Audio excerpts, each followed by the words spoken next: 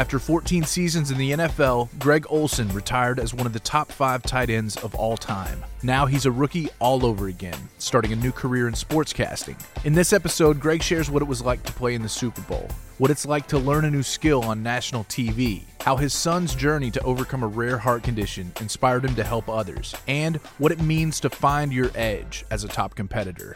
This is 3 Things with Greg Olsen. Today on the podcast, we have a neighbor, a friend, a opponent on the basketball court, an amazing guy, in a legend from his NFL playing days. Greg Olsen, welcome to the podcast. Appreciate you having me. This has been a long time coming. I feel like we've talked about this now for a few months. Happy to be here. Pumped to have you. Let's talk about football. This weekend, 2 amazing matchups, great Super Bowl lineup. What's going on with all this parity? You know, I think the thing that makes the NFL so special, from the beginning was they wanted to be the anti-NBA, more the anti-MLB model where every year all 32 franchises, all 32 home cities all had the hope that one day they might be a year or so away from competing for a Super Bowl. And you see it this year with the Bengals. 3 years ago, they have the number 1 overall pick. They had won 1 game the year before. They draft Joe Burrow, and here they are 3 years later, and they've completely turned it around. That's the vision of the NFL. They want every team who's at the top, everything is set up for them to regress to the mean, and every team at the bottom, they want to elevate you to competitive, to a competitive situation. So every year you see these teams go from worst to first in their division. And the Bengals are probably the best example in a long time of a team that no one really thought had a chance, and here they are, 1 game away from being Super Bowl champs. We'll come back to the Panthers, but that gives me hope. That's a how long is the pod? That's a long conversation. So it is amazing how quarterback play, when you really get to this level, in kind of how deep you get into the season, really matters. Why is it so clear now that if you don't have an elite quarterback, you don't have a chance? Yeah, and you hear it a lot. It's a quarterback-driven league, and that's probably more so the case than ever. If you don't have high level and in some regards elite quarterback play, you really find yourself on the outside looking in. And I think there's a lot of reasons for that. I think this is a salary cap league, right? Where that one position for the most part is going to be the largest chunk of your cap. And because you're even to bring in a middle of the road guy is going to cost you $20 million, right? So if you're going to have a huge percentage of your cap every year to one position, when I have to fill a roster of 54, you can only chop it up so many ways. That guy has to elevate any holes. He has to elevate any, poor play around him. He needs to be the difference. It's a passing league. The new analytics-driven approach that a lot of these teams are facing, the whole idea of running the ball, like that is really slowly going away. They make it really hard on teams to play defense. So the quarterback really ends up at the end of the day being the biggest mover of the sticks. And he can move that meter more than any single player on the field at any time. So a quarterback will hide a lot of sins. Absolutely. And that's why there's really 2 formulas for teams winning. You either have the elite guy that you pay $40 million and he takes up 20% of your salary cap, or you have a really, really cheap guy who's on a rookie contract who you haven't had to pay significantly, and now I can use that extra cap space every single year to build out the team around him.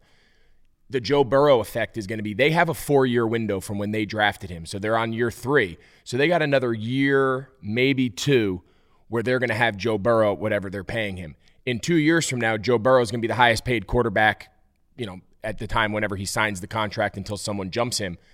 All of a sudden now that's $40 million a year that's allocated to him. That's now not allocated to your left tackle, to your best rush end. It's a whole different way of structuring your team. And that's why when you take a quarterback high and you have him on a 4 or 5-year contract, you better win now, because if he has success, he's just getting more expensive. And as a result, the rest of your roster doesn't have the same money to go around. What makes somebody an elite quarterback? I think that's the question that everybody is really searching for. And I don't think it's a coincidence that if you look at historically the best quarterbacks that have played, the Peyton Mannings, the Tom Brady's, who I just saw today, officially announced his retirement after all that craziness of the weekend we talked about. Right. I think you'll never find that they're the best athletes. They're never the fastest. They're never the biggest, strongest guy. They're never going to wow you, right? This new age of quarterbacks, we'll see how these guys match up. You know, the Mahomes, the Lamar Jacksons, you know, even Josh Allen, a little more of an athletic runaround guy. But traditionally, they were never the best athletes on the field. And I just think for the course of their entire career, from the time they were little kids, they had no choice but to find edges amongst their peers. To survive, they had to find an edge that wasn't physical. And a lot of that is where they built from an early age, you know, even youth all the way through high school and college, the mentality of competition, being a competitor, finding my edge in my preparation, doing things that other people weren't willing to do so that I could achieve things that they're more physically capable of doing, but they're not willing to do what I'm willing to do. I think so many of these quarterbacks have that mentality where I'm going to find my edge no matter what it takes, because I can't just rest on my physical laurels. I can't just say, I'm going to run faster than you, jump higher, and throw the ball. That's very rarely the case with these Hall of Fame type guys. Does that change with this young crop of quarterbacks who are a little bit more dependent on their athleticism? Maybe. That's kind of where the direction of the game is going. But traditionally speaking, these guys just have that mentality. They have that fight. They have that. You just can't. You can't coach it. Right? You can't coach what they have. But it's a bit of this notion of like the intangibles come from adversity. Absolutely. Right. And not being the most gifted at anything. Totally. I think it's the greatest advantage we have. 100%. And think these guys. Tom Brady's probably never been the best athlete, pure athlete from the sense of speed, jumping, size. I mean, look at his combine tape. From the time he was probably a little boy playing football or basketball, whatever the sport was, in order for him to survive, he always had to find that edge. And his edge, probably along the ways, was his mentality, his intelligence, his ability to find holes in his game and plug them. He's been doing that for 40 years. Over time, you accumulate and you develop that mentality that now all of a sudden you get to the highest level. You don't just turn it on. It's accumulated. It's learned. This is learned behavior and learned mentality from the very beginning of when he started playing sports as a young kid. Yeah, you know what? We're going to miss him. To see the greatest, of this generation. I think it's hard to say greatest of all time. But, absolutely. He was amazing to watch. Why, at his age, arguably he was a top 3 player this year. What happened? He's the absolute outlier. But LeBron is the same. LeBron is the same. Nadal is the same. Djokovic, you know, like. I feel like the best players, the ones that I've both been around and ones that I've kind of studied and observed from afar, they have the uncanny ability to kind of reinvent themselves, right? So take LeBron. Yeah. The way LeBron plays now and the way LeBron played 20 years ago when he was a 19-year-old entering the NBA are very different players, right? And I'm sure if you asked him or you asked any older player that's still finding success, if they had one wish, it would be they wish they had the mental approach, the intelligence, the experience that you can't teach. You have to just earn that.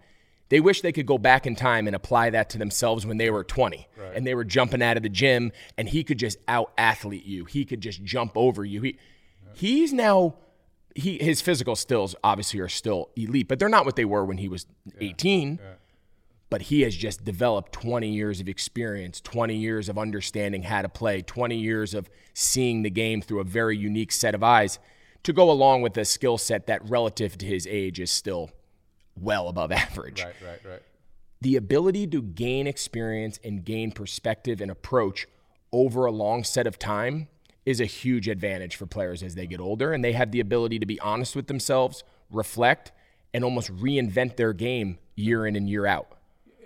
And I think all of them have in common like this incredible determination to keep learning about how to stay fit. Yep. How to cheat Father Time in a way that probably didn't exist back then when people would quit at 30 because they were too old. Absolutely. And we're just seeing people really, and we're seeing athletes and really people in general just really search for those answers, right? And if they're not readily available, they're out there. You need to find the right people. You need to build the right team around you. Obviously, resources and money, that's not a factor for a lot of these guys.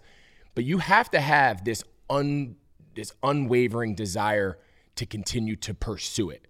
it gets very easy. Complacency is like the basic human instinct, right? I've found success. The most human instinct thing is to just take the foot off the gas and settle in. I've done enough. I'm good enough. Certain guys are just wired where nothing is ever good enough. And in some ways in life, that could be a real kind of tiring and a real exhausting approach. But in the sports world, a lot of these real type A, super driven guys have the ability to just outlast everybody. And it's because they're internally motivated. They're not motivated by money. They're not motivated by fame or success. They have this never-ending, burning desire to compete. And I'm never going to allow someone to be better than me. And if you are going to be better than me, you're going to have to kill me. Like that's how these guys think. And it's probably not the healthiest approach to living a normal life as a parent and as a husband. It's probably taxing. But it's a really good approach if you want to be a 20-plus year professional athlete. How much of that do you have? For a long time in my life, I had too much of that. And yeah, I noticed it on a basketball court the other day we were playing. It came out. I'm not saying that along the lines of Tom Brady or LeBron James at all. But like that was always the only way I could survive. So I show up to the University of Miami as an 18-year-old kid from North Jersey, surrounded by the best kids, not only from South Florida, which is a whole different world to begin with of athletes, but they had their hand. At the time I went there, we were Alabama. Right. In early 2000s, Miami was Alabama. So here I am. I stepped foot on campus. I learned really quickly that if I was just going to count on being the tall kid who could run pretty good for his size at the time, like it wasn't going to be good enough. I was never going to play. Yeah. So I needed to make a decision very early in my college career. Like, if you are ever going to play here, forget playing professionally. If you are ever going to play here, you need to find an edge over all these guys, both at your position and within just the context of the team, who are more talented than you, they're faster than you, they have more natural ability than you. What is going to be your edge? And I needed to find that. I had to outwork anyone. I had to be smarter than anyone. I had to study more than anyone. I really had to mine my craft because I was not going to survive if I just relied on physical qualities. You know, you can say the same thing about our mutual dear friend Luke Kuechly. Yep. Right? He just absolutely did exactly the same thing. Exactly. When people look at Luke, and I remember when I first met Luke and saw Luke and just was kind of evaluating him from afar, if someone said what made him so good, you had to really sit and think about it. You couldn't really put your finger on it right away. Yeah. You really had to study him and understand what went into making him a Hall of Fame player. And it was, yes, he was physically gifted. Luke's very strong and he can run. Like, that's obvious. But he was not the biggest, strongest linebacker in the NFL. At any point in his career, there was times he wasn't even the biggest, strongest linebacker on his own team. It's true.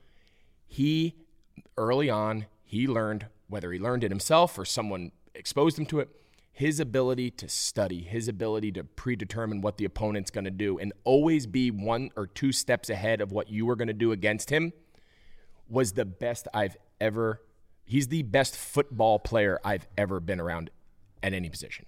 So a little bit of insight. You and I have been playing a little one-on-one hoops. Luke and I have been playing a little bit of one-on-one hoops. And it's so interesting to watch both of your approaches to this. Like, Luke is studying nonstop video of hoops now. Yep. He shows up with new footwork the other day. I'm like, what is this? That doesn't surprise me at all. We're running through me like I'm just going 100 miles an hour and hope for the best. And listen, I'll tell you what though, that first day I went home when you beat me pretty good. I went home and I'll never forget my kid, my 10-year-old's like, Dad, how'd basketball go? And I was like, I'm gonna be honest, bud. Daddy lost. He's like, you lost? To that old man? I was like, I lost. I said, Rick is a really good basketball player. Like, Daddy has never been a great basketball player, but like, you know, you don't do things for a while, you even get worse. Yeah. That next workout when Blake, our other mutual friend who works with you and also trains my oldest son, he came over, you bet your ass, I had my shoes laced up and I was in the driveway, and that next 2 or 3 workouts, I was out there doing it with my kid. And I felt it the next time you came. How funny is that? Oh man, it was a blast. Let's talk about leadership. Urban Meyer comes into the NFL and completely flops. I know you have some very interesting thoughts about, you know, leadership on a football team. So tell us, what do you think makes an elite NFL coach? You know, I think when you look at the best coaches, I think when you really get a look behind the scenes, you know, I only played for 3 head coaches in my career, the longest being Ron Rivera. And then this year I had a really interesting kind of look behind the curtain in my production meetings with Fox, getting ready to call games, you know, speaking to probably 20 NFL head coaches for extended periods of time and really picking their brain about their approaches and how. So you really get. My approach to leadership is I don't care if you're coaching a 10-year-old baseball team or a professional football team. There's certain qualities and there's certain threads that carry on that hold true regardless of the lit. And I think where a lot of coaches, you brought up Urban Meyer, where a lot of coaches go wrong is I'm the only answer. I'm the head coach. I am the authority. I am the only person who has the answer to every question. And I just think the inability to delegate, the inability to have people be able to speak truth to you as a position of power, I think is so dangerous. I think the best coaches and / best leaders have the uncanny ability where every time they step in the room, they've earned, not demanded, they've earned the respect of everybody, whether it's a fellow coach, whether it's a player, whether it's the janitor, whether it's the ticket office, whatever aspect of the company or of the business that it is, every one of those sections, he has earned your trust due to how he deals with you, how he speaks to you, the respect he gives you, the accountability he demands back, right? Like all of those relationship things. I think where these coaches go wrong is they want to demand that respect out of you, but they don't feel like they ever need to give it back. They feel like it's just like a one-way street that like, I'm the head coach, I was hired for this position, so just by the sheer, you know, the hierarchy of our program, you have no choice but to respect me. And what happens is they get a lot of begrudging support and respect. Yeah. I have no choice but to respect you, but I really don't. It's just a bad working environment. They have no ability to give delegation. They have no ability to say, I've hired you as my offensive coordinator, my defensive coordinator, whatever it is. You've earned that respect until you prove it wrong. I'm going to give you that trust that you're going to go out and do your job I hired you to do. Now, if you don't do it, we're going to have a conversation and potentially make a change. But in the meantime, I'm not going to micromanage you because you've been brought here to do that. All of those things hold true, and I think the coaches that do it the best have the best success. Yeah, those are great leaders. And by the way, you reminded me of something is you are not a leader because you're in charge. Others make you a leader. Yeah. Right? Like they decide if you're a leader totally. or not, right? But yet technically in the NFL, it seems like there's an elite level and the coaching level. You know, that they see things other coaches don't understand. Is that from the outside looking in? Absolutely. Certain teams have a built-in inherent advantage over other teams, whether it's schematically, which I would argue is the least important factor. Like there is schematic advantages, X's and O's, my plays versus your plays. Certain teams have varying degrees of advantage or disadvantage at any time. The best teams, as far as to your point about what the top level coaches see, is attention to detail, the ability to communicate situations, the ability to not make things super long and drawn out. They're clear, they're concise. If there is questions, it's an environment where, Coach, I have no idea what you're talking about. Can we cover it again? And there's no fear of being put down, being the like. They create this really positive workplace environment where I know I'm going to be held to really high standards. And if I fall short, you're going to be the first to tell me. But you've also created a place where I'm empowered. Right. I'm empowered to take ownership over my career, my role on this team. And if at any point I'm unclear of what that role or position is, you've created an ability as my boss that I can approach you and we can have this conversation one-on-one. So I leave. I might not like the role you've laid out for me. I might not like my responsibilities, but it's clear. And I can accept that as a player, as an employee, whatever it is. And I think the best coaches create those atmospheres. Highly, highly competitive, high levels of accountability, yet there is this positive, open, two-way street back and forth where at any given moment we can have a conversation so I know exactly where I stand, where I need to improve, and what my role and expectations are going forward. Now everyone can go and operate in a position where they're comfortable and they're clear of what the expectations are. And it's interesting because in college football, the college has all the answers, right? Yep. It's young players. Usually the very good players are, freshmen and sophomores before they leave. In the NFL, you have to almost let the players play. The Absolutely. Great coaches, there's a third element here, which is, how do you create a freedom for the player to improvise and to do their craft and not be robotic. I think college coaches come in and they try to be so robotic, they kill pros. Absolutely, and I think that's the balance that you see is how do these coaches who know one world, how do they straddle that line, be true to what's gotten them there, but also adapt to this new environment? And you touched on it. The college game is set up that your best players typically have to be very young, because if your best players are seniors, they're gone. They just got drafted the year before, right? It's just the setup of the system, and you're always bringing in 20 or so new players every year. So you consistently fill the back end of your roster, which either forces guys in front of them, they push them out, they transfer, they move, they get drafted. So you're always replacing in the NFL at the college level, 18-year-old kids, give or take. That's your new crop every single year. So as a result, the coach is the face of the program. Because in 3 years, your best players, they're gone. They're wearing professional jerseys. The only consistent force and face of a college program is the coach. So they have no choice but to really take a everyday, almost a micromanage. I know that's a bad term, but like almost a micromanaging type of a role, because they really have no choice. Now flip it into the NFL. There's kind of an NFL mantra where for every rookie you start, you can equate that to at least one loss, right? You start 5 rookies, the best you can do is 12-5. That's like give or take, and then any loss on top of that is just because you didn't play worth of crap. That kind of holds true. Young players in the NFL get you beat. Now, you have to get their time in early, because that's the only way they get time under task to eventually grow and become a veteran player. They don't just like all of a sudden turn into their 5th year and become a good player after never playing. But the NFL approach is, I need my strongest leaders to be my players. My locker room needs to be run, hopefully by my best players, but they don't always have to be my best players. I need my best leaders. It could be your backup linebacker. It could be your special teams captain. You hope it's your quarterback. In most cases it is. You hope it's your middle linebacker. In a lot of cases it is, but it doesn't have to be.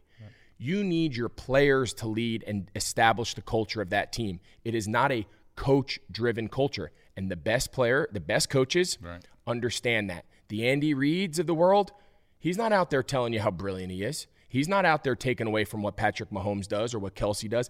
To your point, he's letting those guys play because that's in the best interest of them player, and that's as a whole in the best interest of the team. He's not telling Patrick Mahomes to stop running around in circles. That's what he is. Let him be true to himself. And most times it works out pretty good, except last week. I love the story of the week before when they called the play and Kelsey looked at Patrick and said, I'm not running that. I'm running something else. Have I told you how many times, and again, that comes with experience and playing together, there were times in the huddle where Cam and I would just be like, nope. Now, again, you can't go completely rogue because you have to really know what everyone else on the route is doing. So like you can't like run into their areas. That's how balls get like picked and stuff. But if you have a good understanding of what the entire framework and structure of the route concept is, and you have a real good ability to see the game through the same set of eyes with the quarterback, there's a lot of freelancing that goes on, and it's very hard for the defense to account for it because the defense all week is preparing for lines on a piece of paper. Right. He wants to throw this ball to Kelsey 2 yards inside the numbers at 12 yards.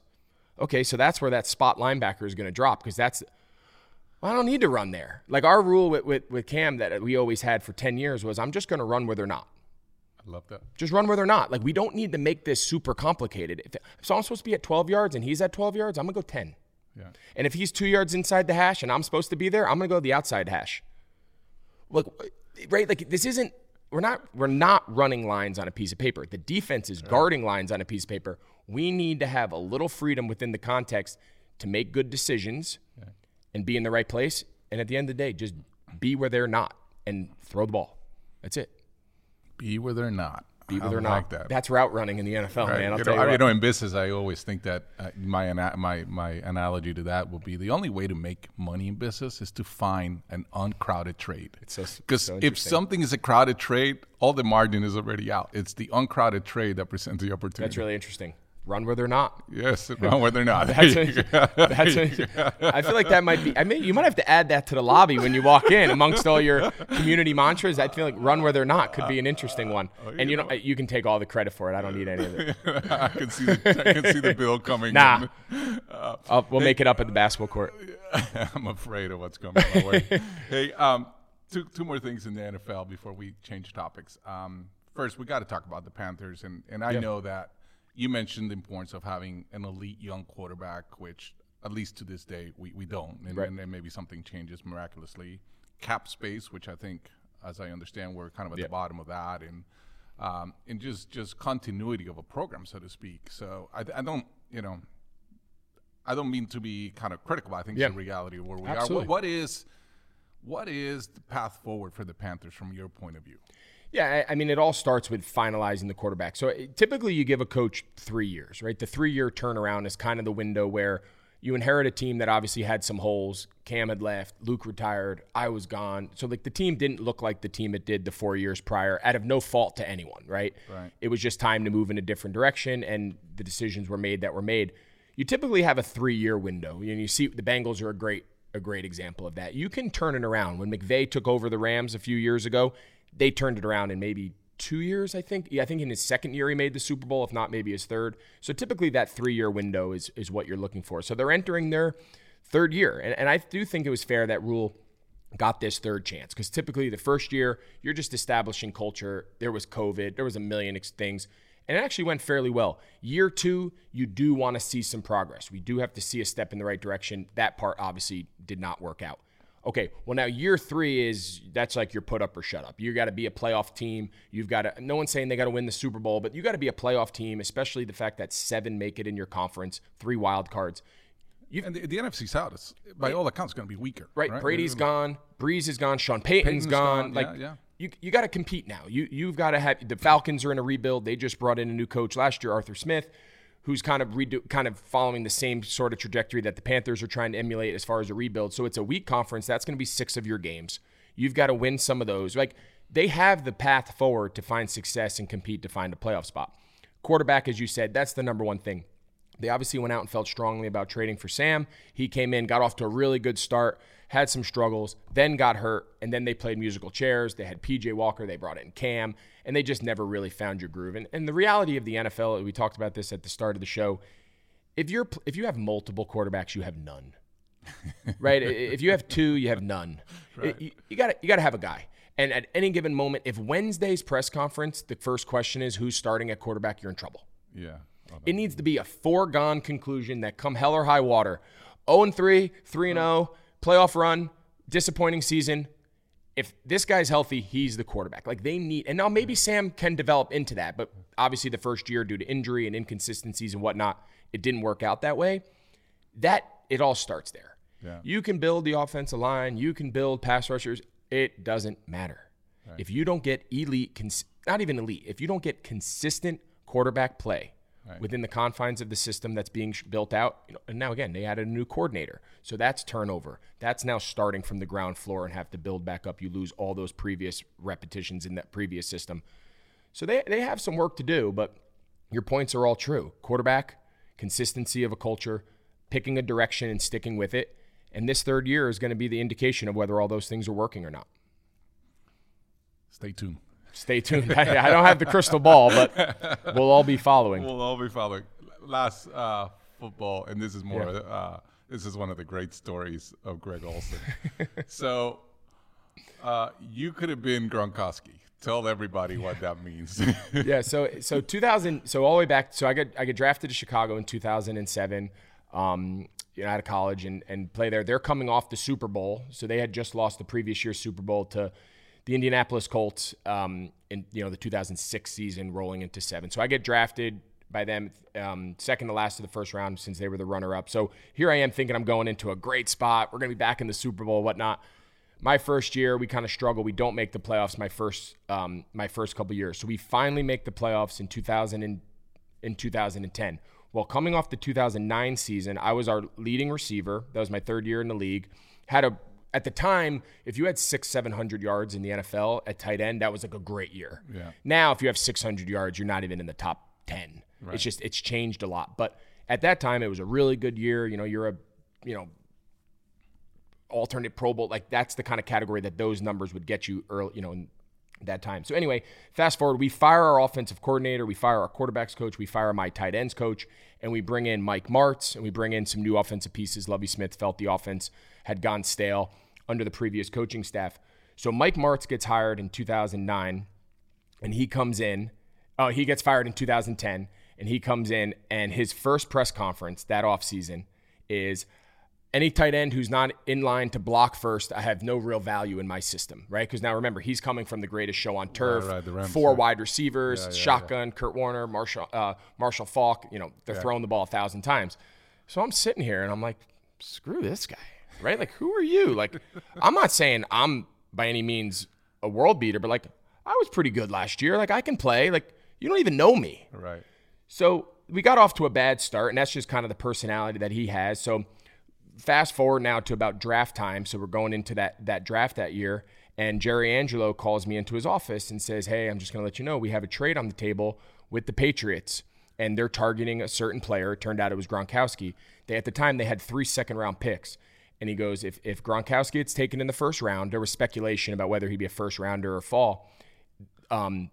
If he goes in the first round and he's off the board, we have a trade that they're going to give us one of their second-round picks. They have 3, and we're going to send you to New England. So tomorrow, just be around, and I'm just giving you the professional courtesy. What did you think at that point? And at the time, you're mad, right? Like, you're offended. Yes. The first instinct, anytime someone says it's not you, it's me, it's like when you break up, like, you're offended. You can't help it, right? Your pride and your ego kicks in, and you're like, no, I'm going to prove to you that I am good enough, right? Like, that's your first reaction. But then you take a step back, and you're like, I'll go play with Brady. Like, that sounds pretty fun.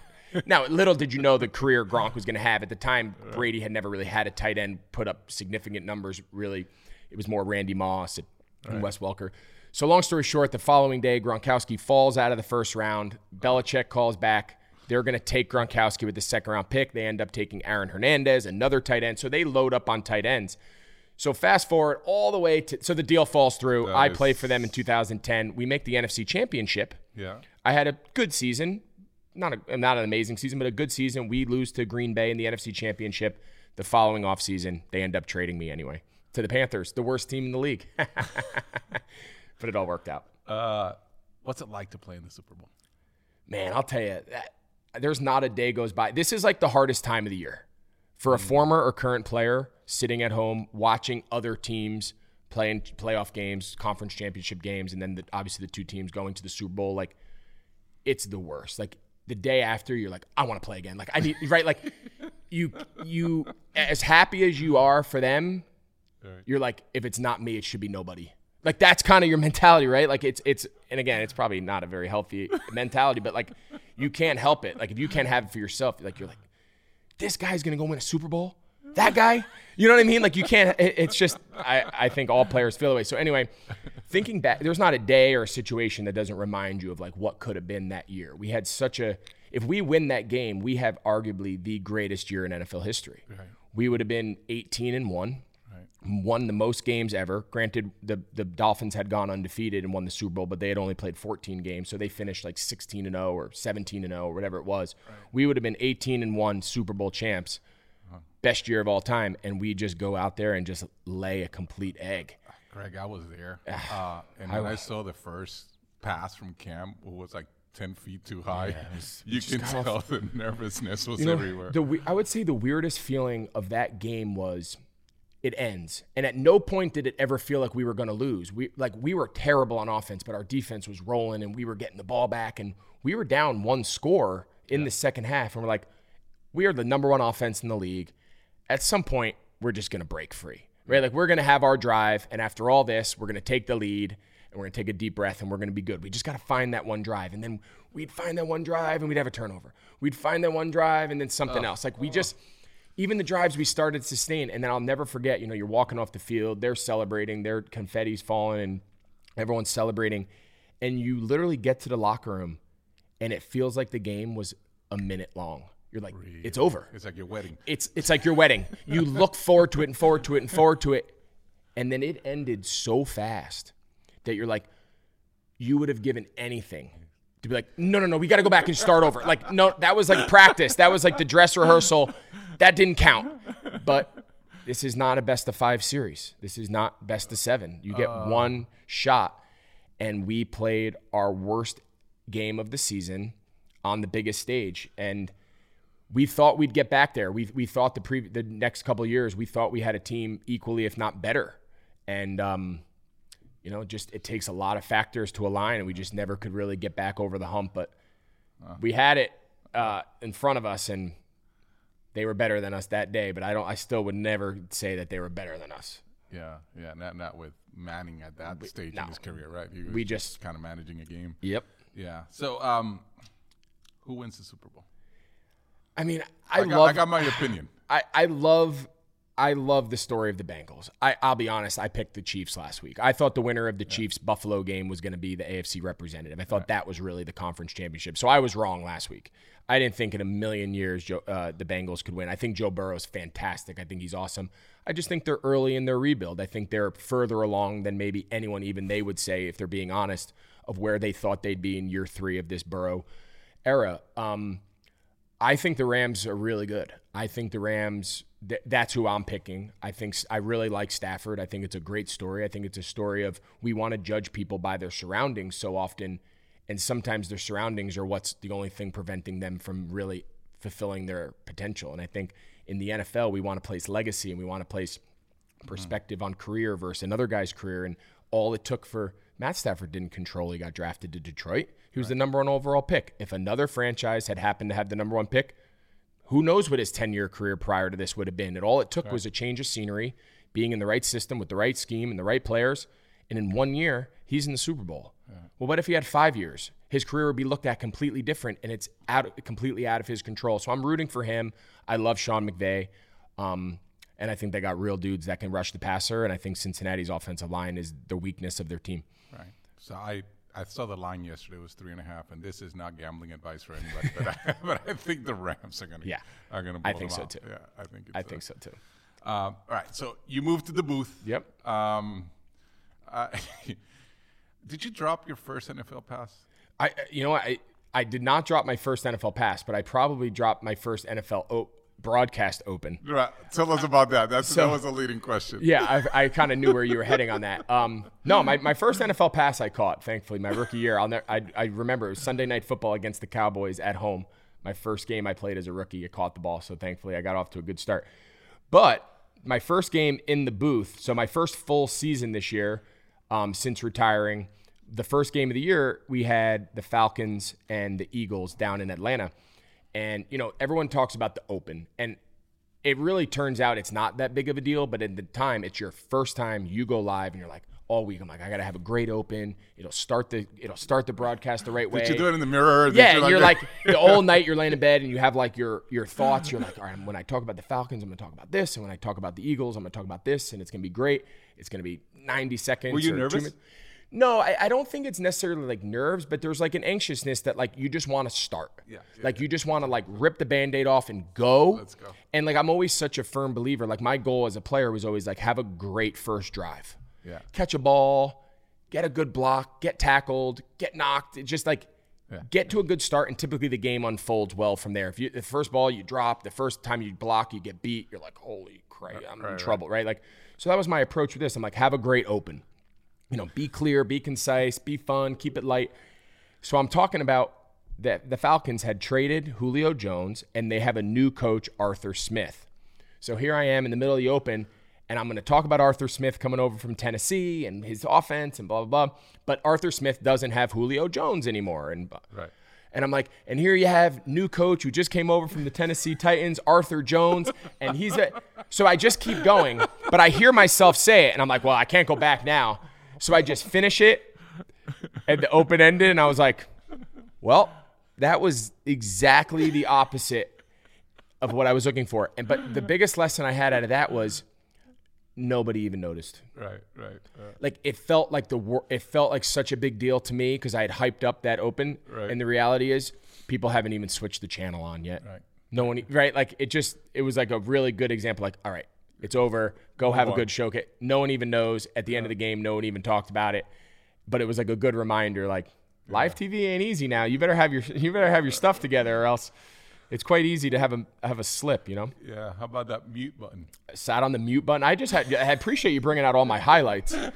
So we typically would do our on cameras with our backs away from the field. So we'd have a backdrop behind us. Well, we did an NFL Network game on Thursday night before Christmas. we had the national NFL Network game down in Nashville with the Titans and 49ers. And the NFL network broadcast, you flip and you actually put your back to the field. You see like the NBC crew guys with Collinsworth and them, they have the back to the field. Each network does it a little different. But the press box in Nashville is really small down in Tennessee. And I have this box where I can hit buttons, and it's a cough button, it's a dump, it's a callback to my producer. There's like a few buttons on it, but it can kill my mic. Like if I want to cough or I want to say something to someone next to me, it'll just kill anything I say and allow me to speak without it going over the broadcast air. So they go, all right, guys, on camera, turn around. So we turn around, and I sit on the ledge of the counter, and I start to talk. But national TV. National television. There's millions of people watching. But there's my mouth moving, but there's no noise coming out.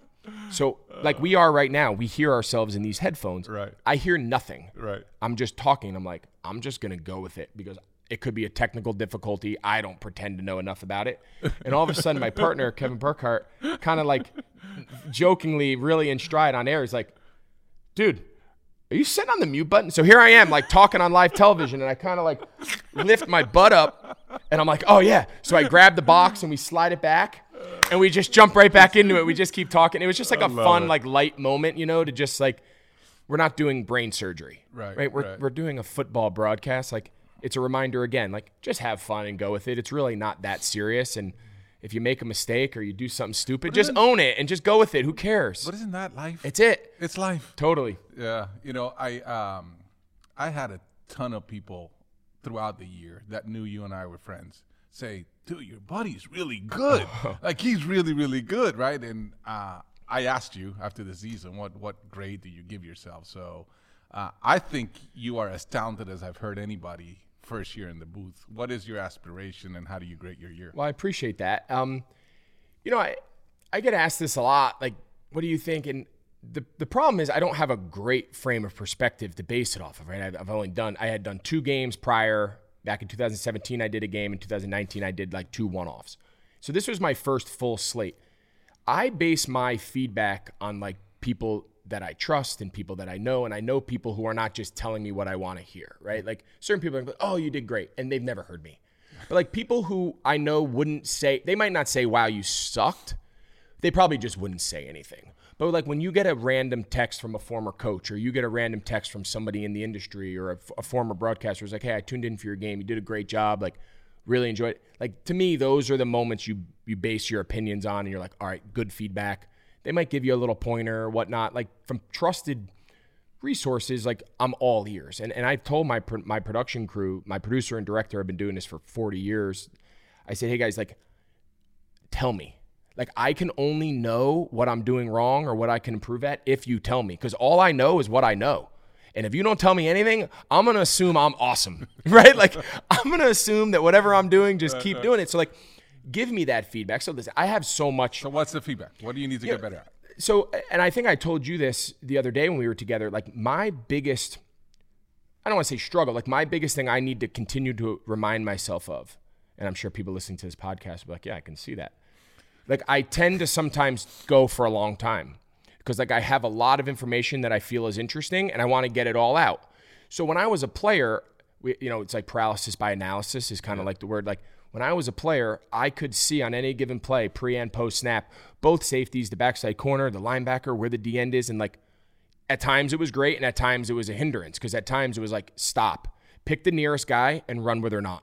Right. And like that was my evolution of my career. So it's kind of the same thing now with the broadcast. When I'm watching from the box, I can see the entire field. I can see the sideline. I can see the coach running to call timeout. I can see all this happening simultaneously. Mm-hmm. The problem is I have like 15 seconds between plays from the end of the play whistle to when my play-by-play guy steps out.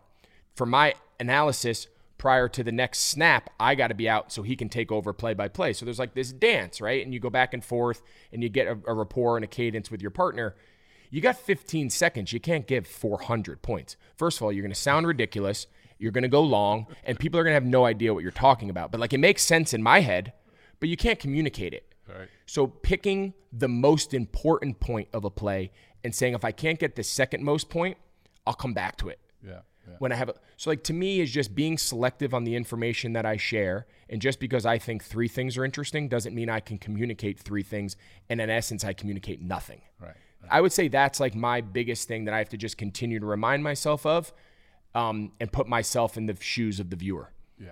So I have a feeling, and I'm going to call it here first, that you're going to have a long, long career, and you'll be one of those guys that is under consideration for Hall of Fame on both sides. I think you're that talented, and I think you're that crazy. I am crazy. I am crazy. That's I would say that's a fair statement. Yeah. John Madden just passed. When you think of him and you think of his legacy and now your line of business, what do you like to be or emulate from him? Yeah, and it was so, I don't want to say cool because it was obviously sad and tragic for his passing during the season, but the one positive of the whole thing is we got to kind of experience the aftermath of that with the season going on and from the broadcast booth and be able to pay tribute to him and like to have the ability to reflect on like all of my experiences. And we had some cool moments on air. My first ever touchdown pass, we actually showed on air the weekend after Madden had passed. All the broadcast teams were doing a lot of tributes and recognizing his contributions to not only Fox, but just around the league. And my production crew surprised me. I didn't know they were doing it. Coming out of a break, they went to a flashback, and my first ever touchdown that I caught on Sunday Night Football at the time, Madden was the broadcaster. So they showed it, and they had John Madden talking about this rookie Olsen out of Miami, first touchdown, whatever. Yeah. So like having that opportunity to reflect back and like my kids, here they are, I'm 37 almost, and they're playing Madden. Dad, you want to go play Madden? Dad, play me in Madden. Dad, you want? Yeah. But like I remember sitting in my room as a young kid, their age, if not younger, like playing Madden on Sega and Nintendo. Like he was a part of my life in my entire experience of football. Like he was the voice that narrated as a little kid playing video games as a viewer and then eventually as a player. And now here I am, in a similar line of work that what he did. He was the pioneer of the industry. Yeah. He created so many new elements. I don't think anyone in their right mind would ever even attempt to like draw parallels. Right. But like when you think of John Madden, to be able to make the impact as a coach, a commentator, and then as the video game, which has probably lasted longer than any of it, you'd argue that not many people have had that sort of impact on the NFL over the course of their life. That is so awesome. Yeah. Let's get a little personal to wrap up here. Father of 3, super committed to them, to youth sports, to all of that. I can tell you really like being a dad. I do. Tell us about your journey, and then let's get into TJ a little bit and get an update on him.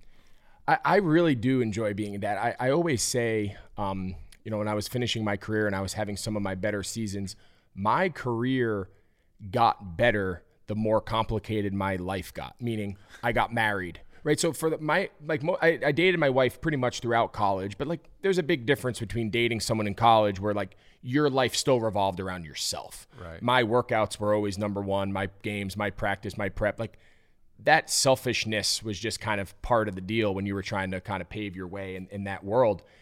And then as my career, then you get married. Now you're responsible for one other person other than yourself. And then as time went on, all of a sudden my career kind of followed the trajectory of as my personal life kind of expanded in responsibilities, getting married in 2009, and then my first son being born in 2011, and then the twins being born in 2012. And here we were, like my best time of my career was in those period of time when I started to be a dad and really develop as a family. And I don't find that to be a coincidence. Like it was really a time where I had to be very focused and be very be time management and prioritize. When I'm home, I'm home. When I'm at the field, I've got to turn that off. And like my wife is the all-time best at that. Like if the house wasn't burning down, she was going to handle it. Yeah. And she knew like when I was at work, like I needed to be there. And she's a big reason why I was able to be so committed and be sort of crazy and hyper-focused, because she allowed me to be that. And it wasn't a mystery. Like as everything went on with TJ, I had my best seasons. As things, like I believe wholeheartedly that was all connected because I had no choice. Like if I didn't compartmentalize all the important aspects of my life and make sure I didn't blend it all together and try to be everything at one time, I would have been crappy at everything. I would have been a bad dad, a bad husband, and a bad football player. Well, here I really had the ability to silo these priorities in my life, and you could ask my wife if I've failed in the husband role, but I feel like I've done well in the football role, the parent role.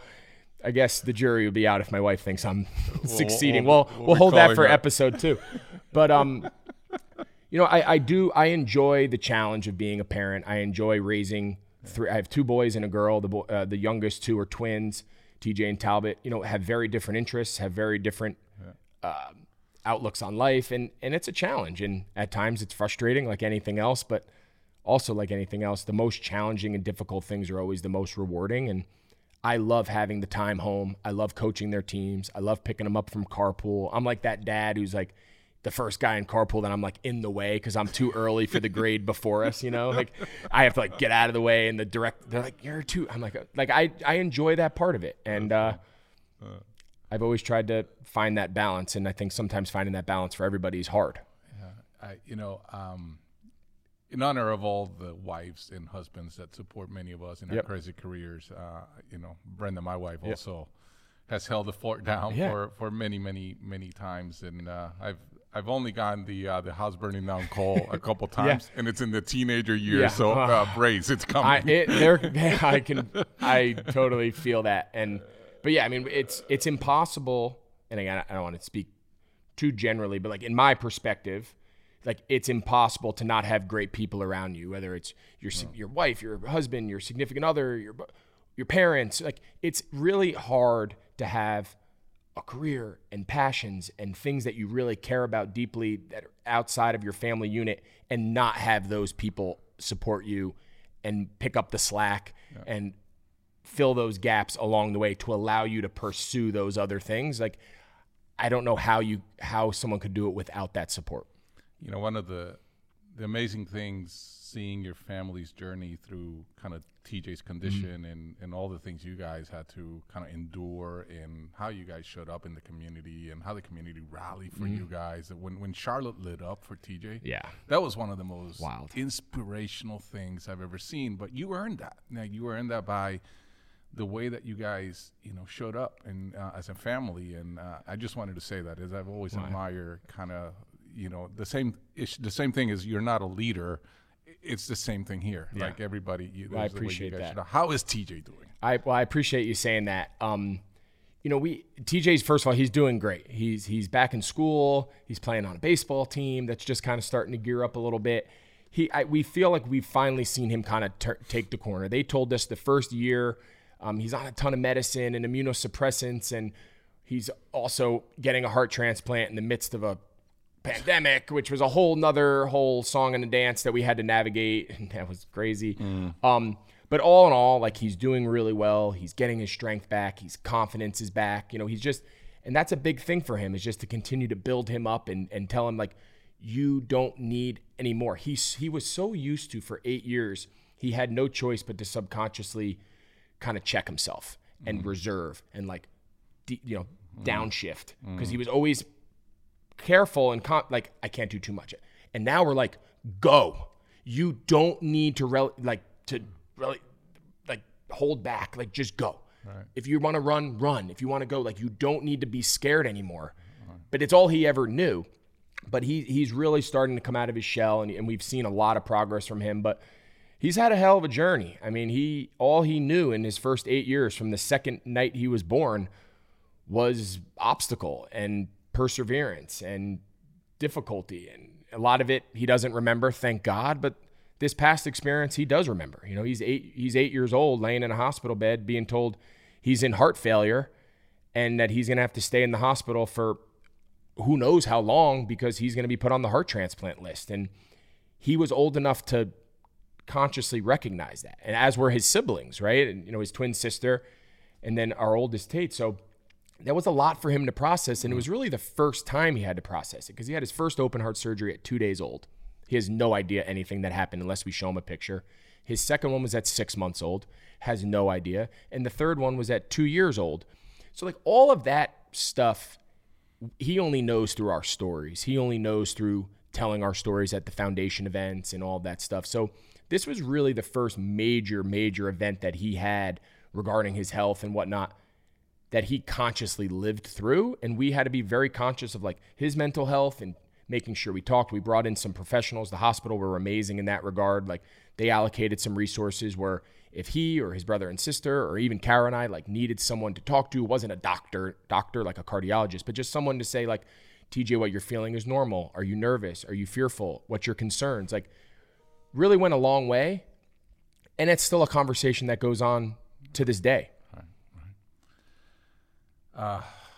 Yeah, it's crazy. It's a wild journey. I'll tell you, for anyone, when we explain like the whole process of heart transplant, this will be a conversation over a bottle of wine, but it's wild what these doctors can do. Amazing. It's wild. They're literally bringing a heart in a cooler. We don't know from where. They're not allowed to tell us. It's all anonymous. One doctor literally flies on a plane to wherever. Philadelphia. We have no idea. Yeah. Wherever. The other heart surgeon stays, and TJ is opened up, heart taken out, put on the bypass machine, and then you wait. Oh my goodness. And then that doctor calls and says, we're on our way. And that's how they time it up. So they can't say the heart is ready because you got like a 4-hour window before that heart is deteriorating when it gets taken out of the donor. So you can't start. It took 8 hours just to cut TJ open. So there's times, thankfully it doesn't happen often, where they open the recipient. The one doctor goes to the donor and says, nope, not a good match. Until they put their eyes on it, they don't confirm it. Whatever they're basing that on. I don't know the specs, and then you don't get the heart. So like there's this weird like dance. So then thankfully it was a good heart. They jump in a plane, they come back, and the second that heart gets wheeled in the OR, he's open on bypass, put in, unclamp, start the blood because they got to get that thing pumping again.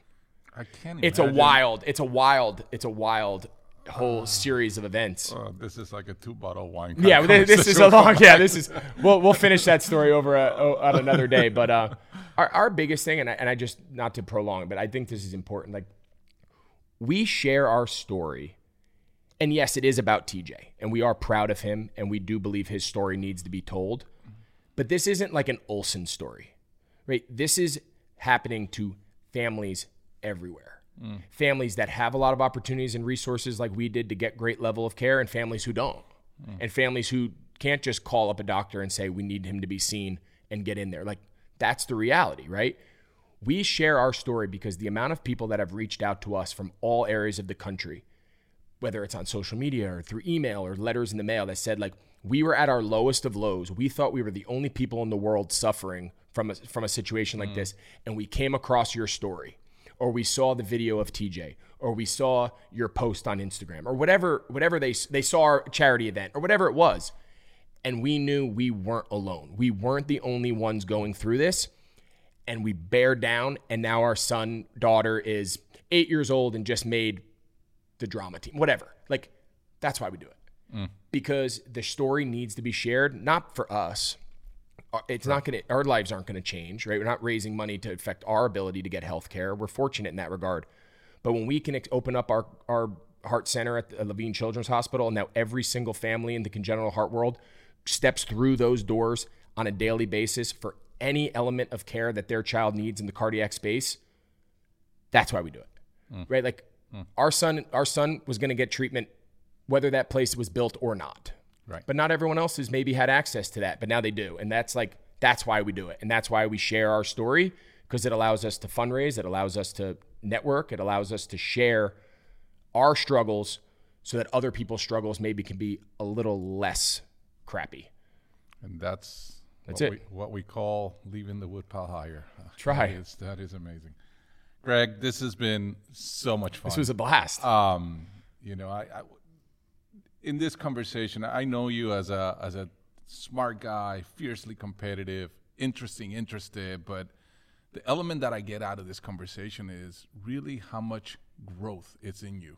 Like how much through, transition of careers and your ability to reflect, through parenting, through, your new job and all that. Like you are in the midst of this amazing growth story, and it's just really fun to see. So, well, I appreciate it. You've been a great friend. I don't know if you always know, but I'm always like slowly picking your brain for I just think your perspective, not only how you run your company, how you balance your family and your company and your business and other endeavors. Like, I'm just always really fascinated to be around highly motivated and interesting, intelligent people, because I feel like that's the best way to learn, right? That's the best. To surround yourself with people who know more than you is, like, to me, the best way to advance and to open up my perspective and open up. I never thought of it that way, or that's a really way. Like, so just, I've always appreciated your friendship. I appreciate you having me on here and, your mentorship over the years and allowing me to pick your brain and send you a note or play in basketball. Take it easy on me next time. I appreciate it. Thanks for letting me. This was a blast. All right, brother. Thanks for being on the show. Thank you. Bye. What a blast. So many things that came out of that conversation that I took away, but here are my top 3. Number 1, and it has to do with Greg's Super Bowl experience. The reality that in life, there's no dress rehearsal. We never know when the opportunity presents itself and if it will be the last time for us to perform at our best. Number 2, life sometimes has way too many priorities. Greg's example of being able to compartmentalize allowed him to be at his best when life was at its busiest. And number 3 is that a lot of success in life has to do with running where they're not, being willing to be a contrarian and see things differently, and having the conviction to pursue those beliefs result in bigger rewards. Rick shared his 3 things, but we want to know your takeaways as well. Tweet at Rick Elias to let us know your thoughts on this conversation. And be sure to check out additional content, videos, and more at our blog, 3things.redventures.com. Thanks for listening.